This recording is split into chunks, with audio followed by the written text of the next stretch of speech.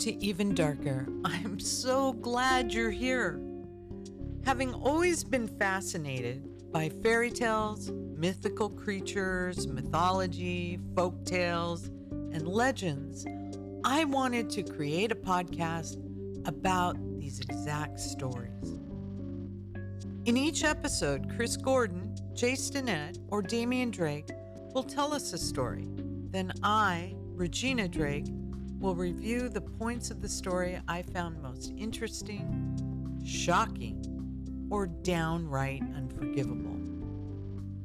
Allow me to show you the origins of things even darker. Take heed, these are in the original early content, not the Big Mouse versions. No shade on him, but this is not for the young.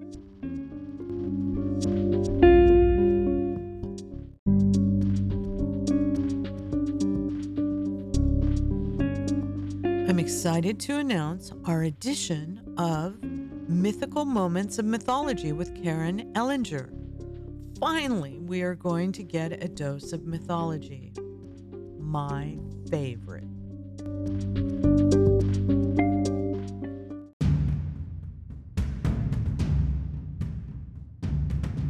For our 23rd episode, I have chosen to search out the origin of Puss in Boots. The title is Pisavoli Notte, or translated, The Pleasant Nights. Comes from Italy. The collector is Giovanni Francesco. Year it was published is between 1550 to 1553.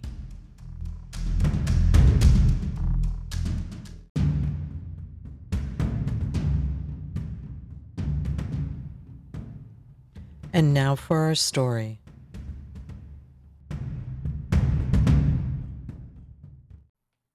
Factitious Knights. The fable recounts the plight of three poor boys whose mother, Soriana, has only three possessions of value: a kneading through, a pastry board, and a cat. Knowing that she is soon to die, Soriana gives away her possessions to her sons. The kneading through she gives to the oldest son, Dusolano, the pastry board to the middle son, Testafone, and the cat to the youngest son, Constantino Fortuno. From his name, we can probably guess that his life will end happily, but the tale continues with the cat, a disguised fairy, feeling sorry for Constantino and promising to help him. Constantino, do not be cast down, for I will provide you well-being and sustenance, and for my own as well. The wily cat manages to kill a young hare in its first year and takes it to the king of Bohemia as a gift for Constantino Fortuno.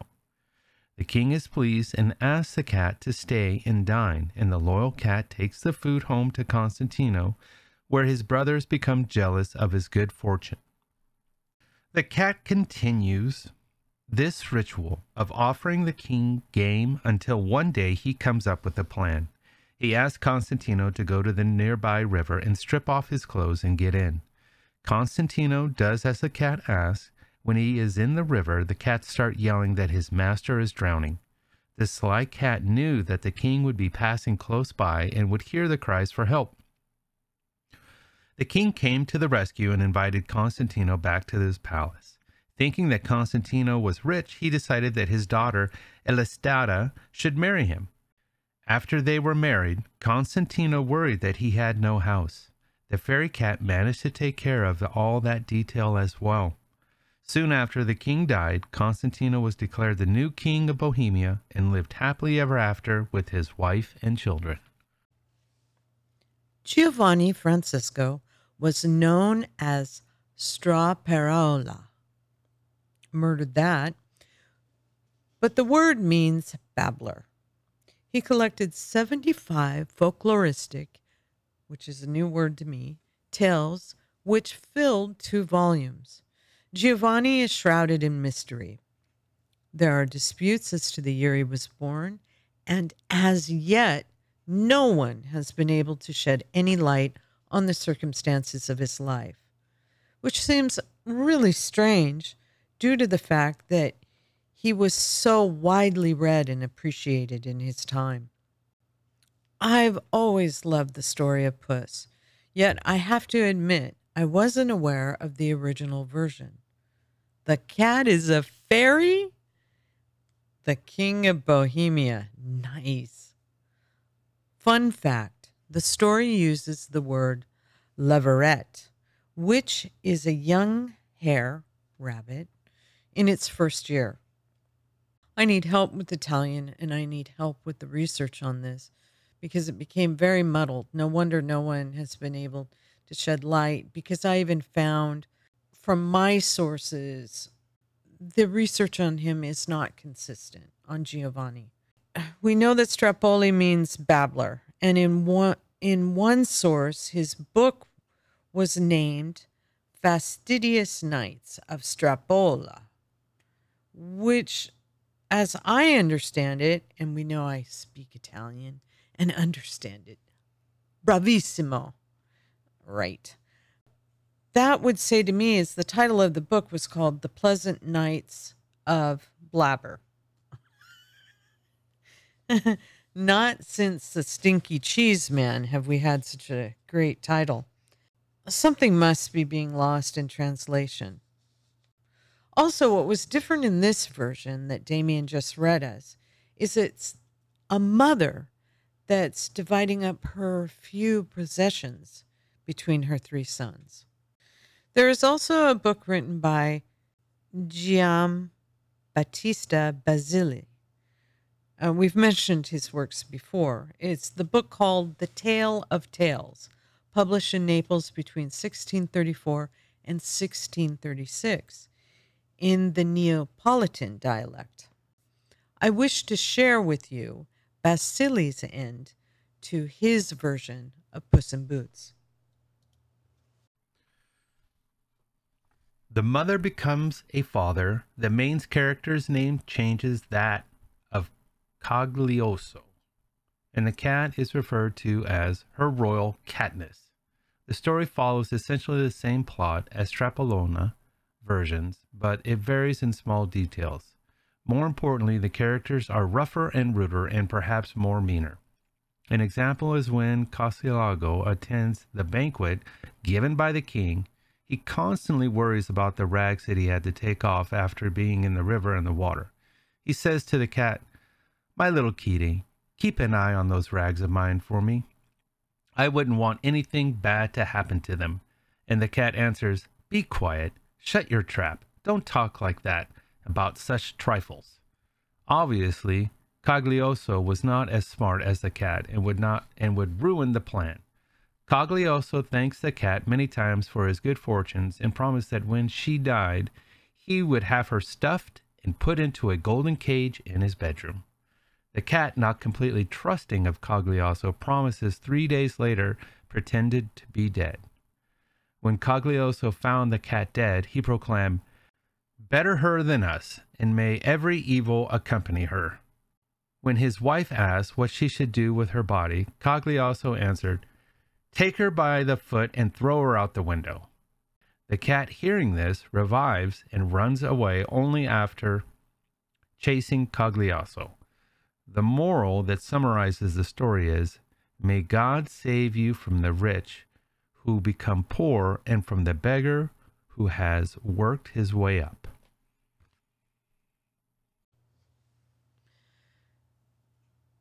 Cagluso. Is that how you pronounce it? What a schmuck. Why? Why? If you're not going to do it, why even promise? Stuff Puss and put her in a golden cage in his bedroom. I mean, who thinks of this? The French version is by Charles Perrault. He lived from 1628 to 1703 and was best known for Tales of Mother Goose. His version of Puss in Boots is the version that people are probably most familiar with. I mean, it's Mother Goose, for God's sake. Puss was always French in the stories I knew. In Charles' version, it's asserted the moral or lesson seems to hinge on the benefit of lying and being wealthy. Along with proper clothes, all doors will open, even for a cat. A cat can even win the trust of a king. But let's go to the source. Written at the end of his book, it says, good looks and good manners and some aid from dress are really the key to success. Now I'm rhyming. That is definitely a far cry from the earlier version that we heard read to us. Oh, and also the Grimm brothers included Puss in Boots in their Children and Household Tales. Wow, such a German title. Clean and precise. Probably has a how to clean your house manual attached. Also, in that muddled research I referred to, it was said that the Grimms accused one of the authors of plagiarism. I believe they thought that the French version was the original, and they accused Basile of plagiarism.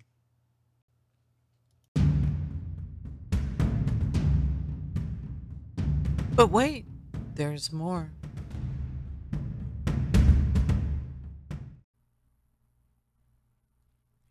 In the region of Gordian, there was a certain noble soldier who had a fair but vicious wife. It happened that her husband had occasion to travel. The lady sent for her gallant. Now one of her handmaidens, it seems, was skillful in interpreting the song of birds, and in the court of the castle there were 3 cocks. During the night, while the gallant was with his mistress, the first cock began to crow. The lady heard it, and said to her servant, "Dear friend, what says yonder cock?" She replied, "That you are grossly injuring your husband." "Then," said the lady, "kill that cock without delay." They did so, but soon after the second cock crew, and the lady repeated her question. "Madam," said the handmaiden, "he says, 'My companion died for revealing the truth, and for that same cause I am prepared to die.'" "Kill him," cried the lady, which they did. After this, the third cock crew. "What says he?" asked she again. "Hear, see, and say nothing, if you would live in peace." "Oh, oh," said the lady, "don't kill him," and her orders were obeyed. Lesson: My beloved, the emperor is God, the soldier Christ, and the wife the soul. The gallant is the devil, the handmaiden is the conscience. The first cock is our Savior, who was put to death. The second is the martyrs, and the third is a preacher who ought to be the earnest in declaring the truth, but being deterred by menaces is afraid to utter it. This comes from Justa Romanorum, or Deeds of the Romans, dated 1473. This story stopped me, or should I say, the lesson or application blew my mind. Take note, I made a jump to stories about animals helping or hindering us.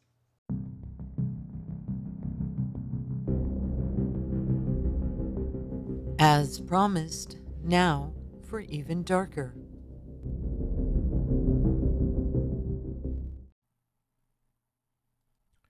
Vitalis and the Woodcutter. About this time, 1195 AD, a remarkable circumstance happened to a rich and miserly Venetian, which we think is worthwhile to insert. His name was Vitalis, and when he was on point of giving his daughter in marriage, he went into the large forest near the sea to provide delicacies for the table.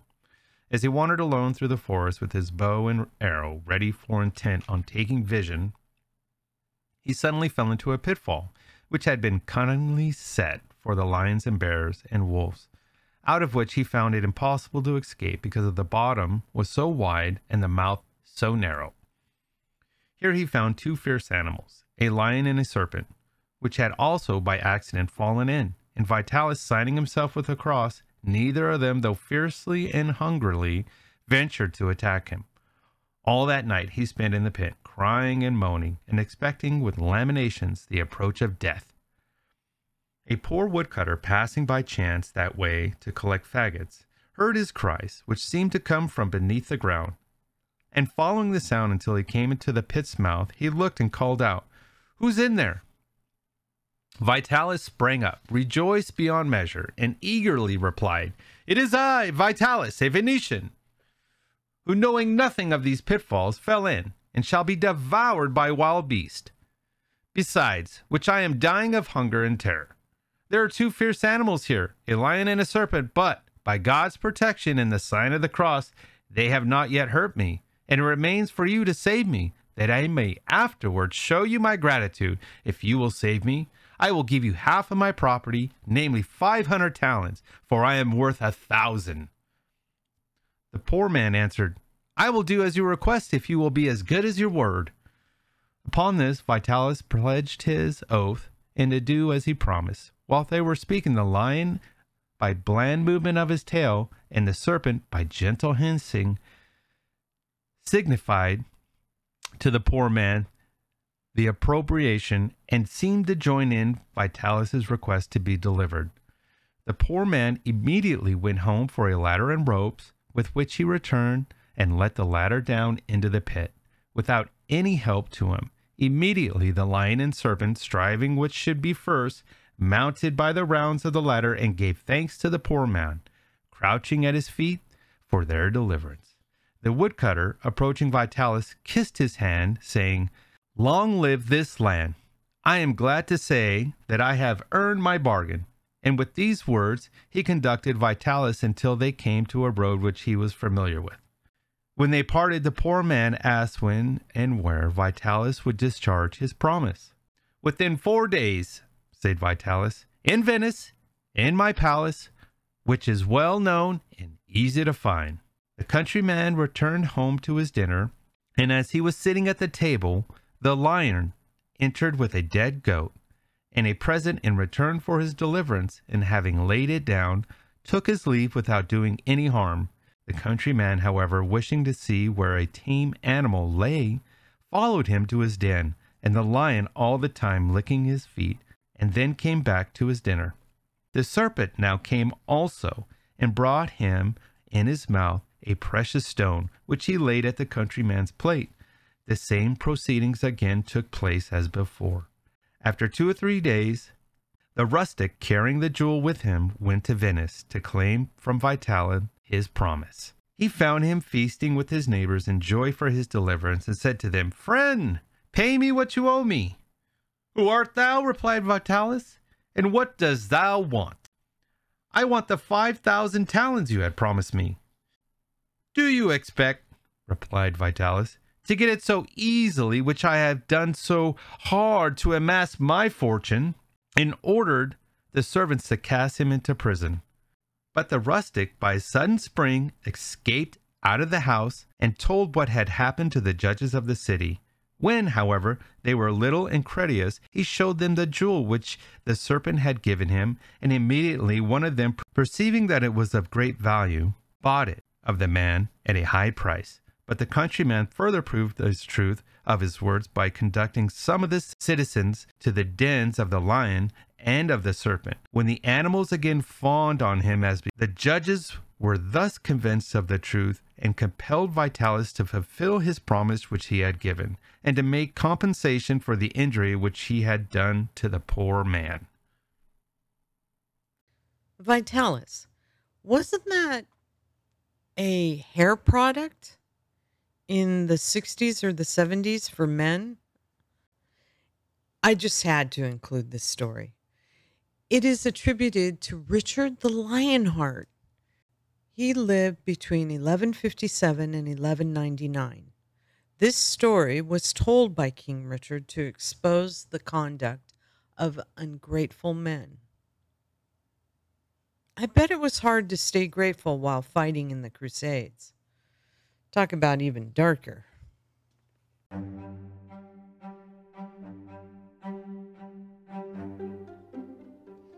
And now for our weekly installment of Pinocchio.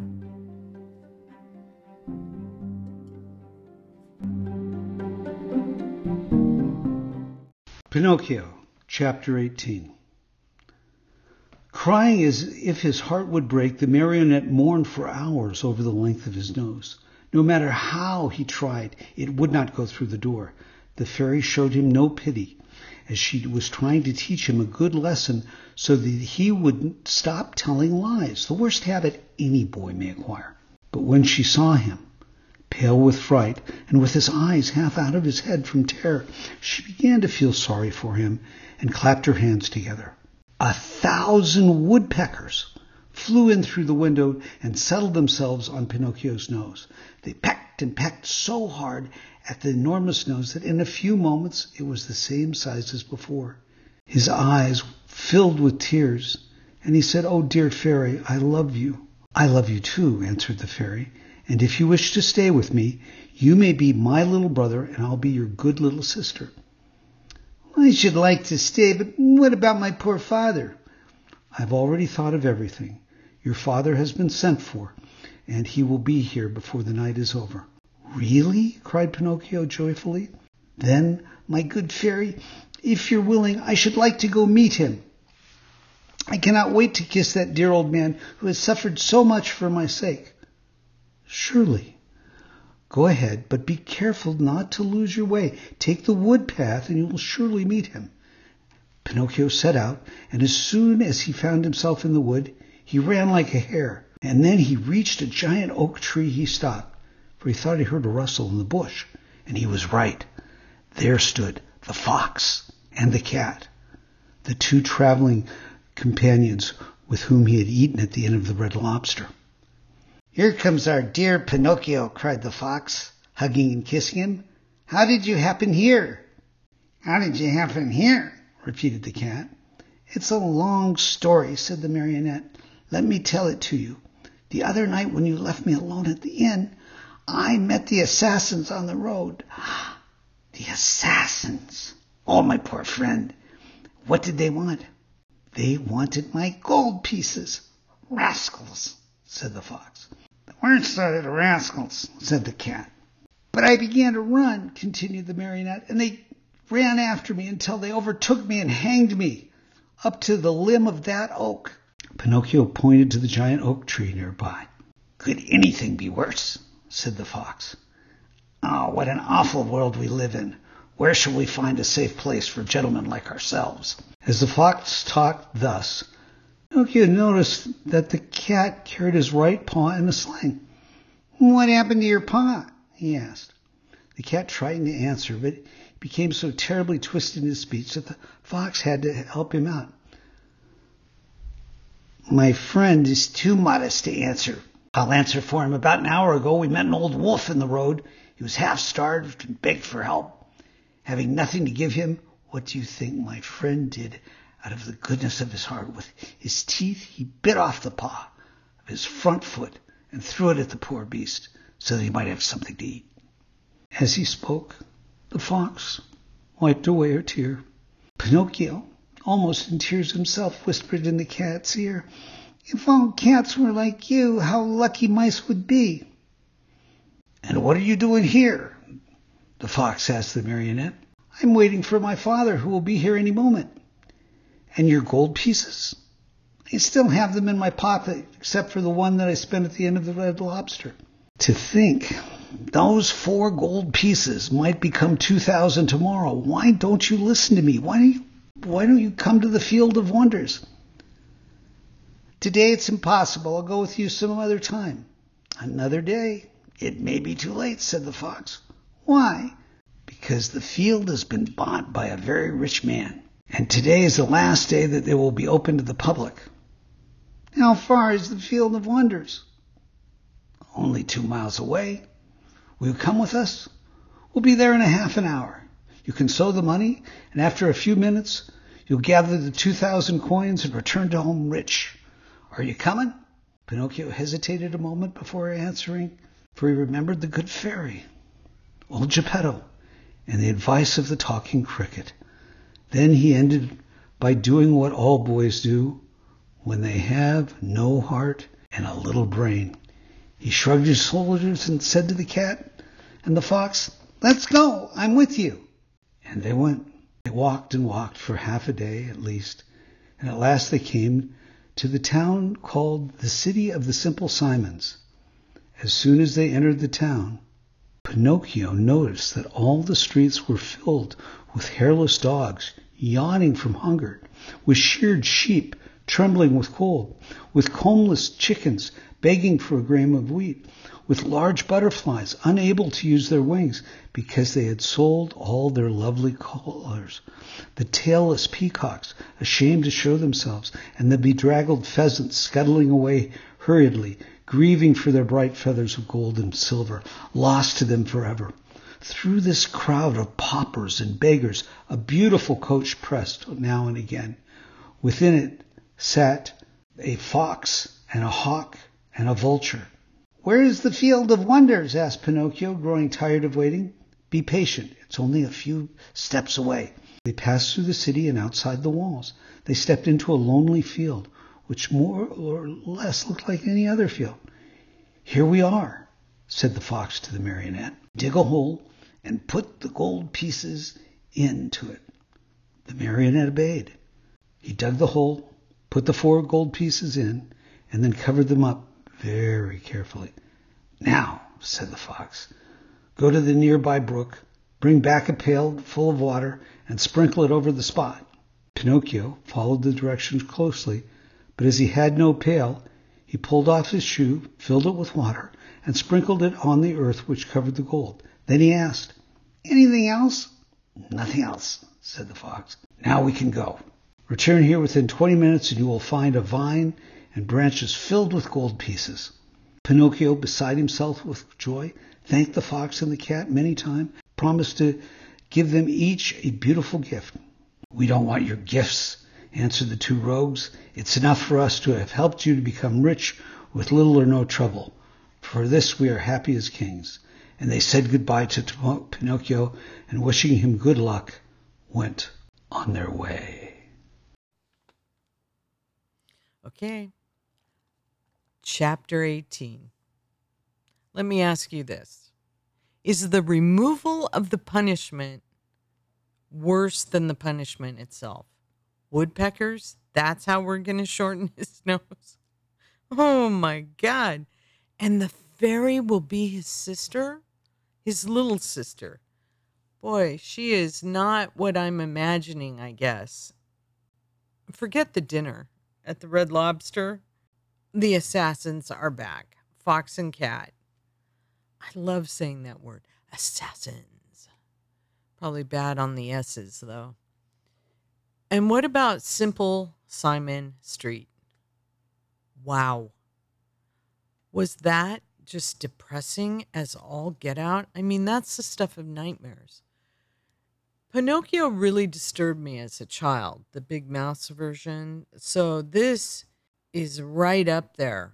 I mean, those animals running around without their fur and their feathers. Oof. Oh, and so you only have 4 gold coins left. Let's get in a Ponzi scheme, yeah?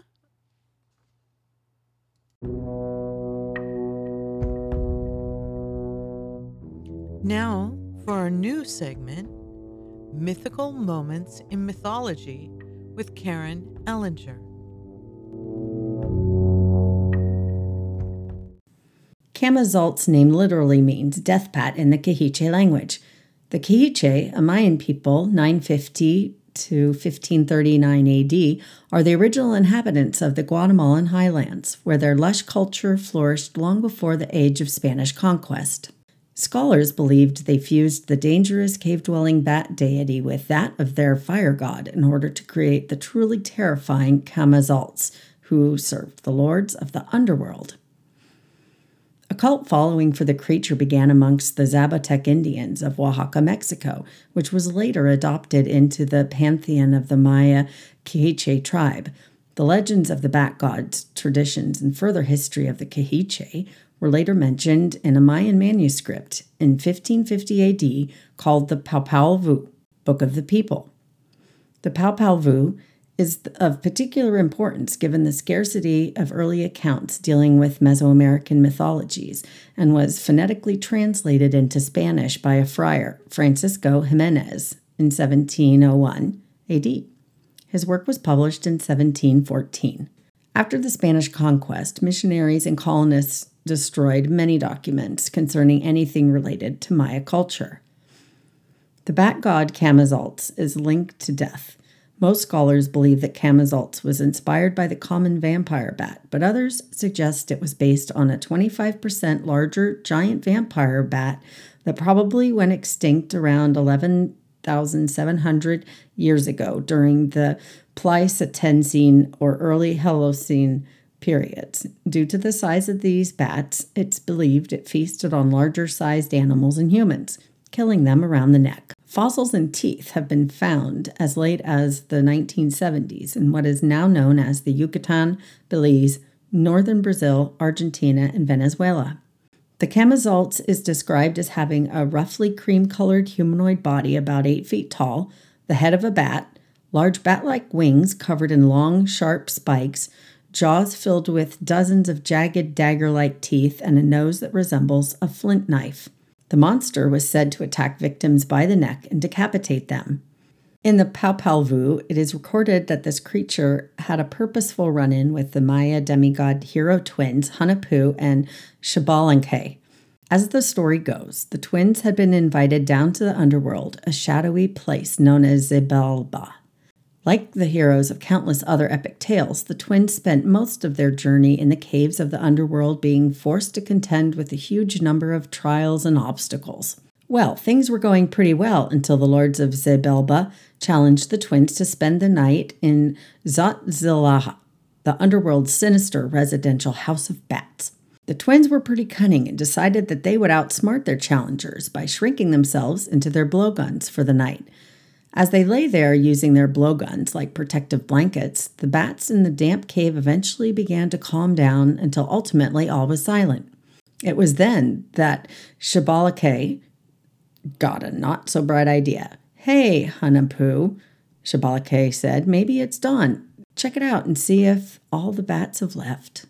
For whatever reason, Hunahpu agreed to the plan and stuck his head out of his blowgun to check for the all-clear.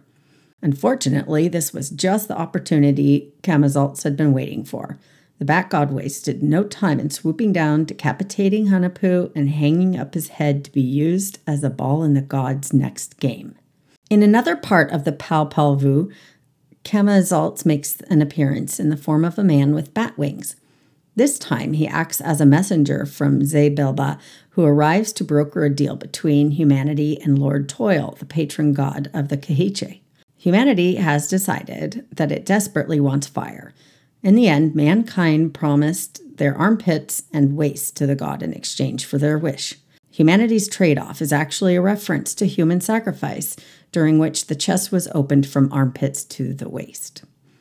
Camazotz's grisly reputation even extended to a legend in which he was one of the 4 animal demons responsible for wiping out mankind during the age of the first sun. The end. Okay, listener, go Goog bat mask JPEG image ancient-origins.net. Go, I'll wait. You've got to see it. It's Batman. Oh, I have questions. Fossils and teeth have been found? Whose teeth? Sacrificed women? Or bat teeth? I asked Karen and she isn't sure. Hero twins. I wonder what their story is. And please, can someone tell me who was mankind's deal broker? Who went and promised our armpits and waists? How about toenail clippings? No, give him the armpits. Oh, let's not forget what Karen ended with. He was one of 4 animal demons responsible for wiping out mankind during the age of the first son. Did anyone age of the first son? How many sons have we had? And does this mean we have or will have ages without son?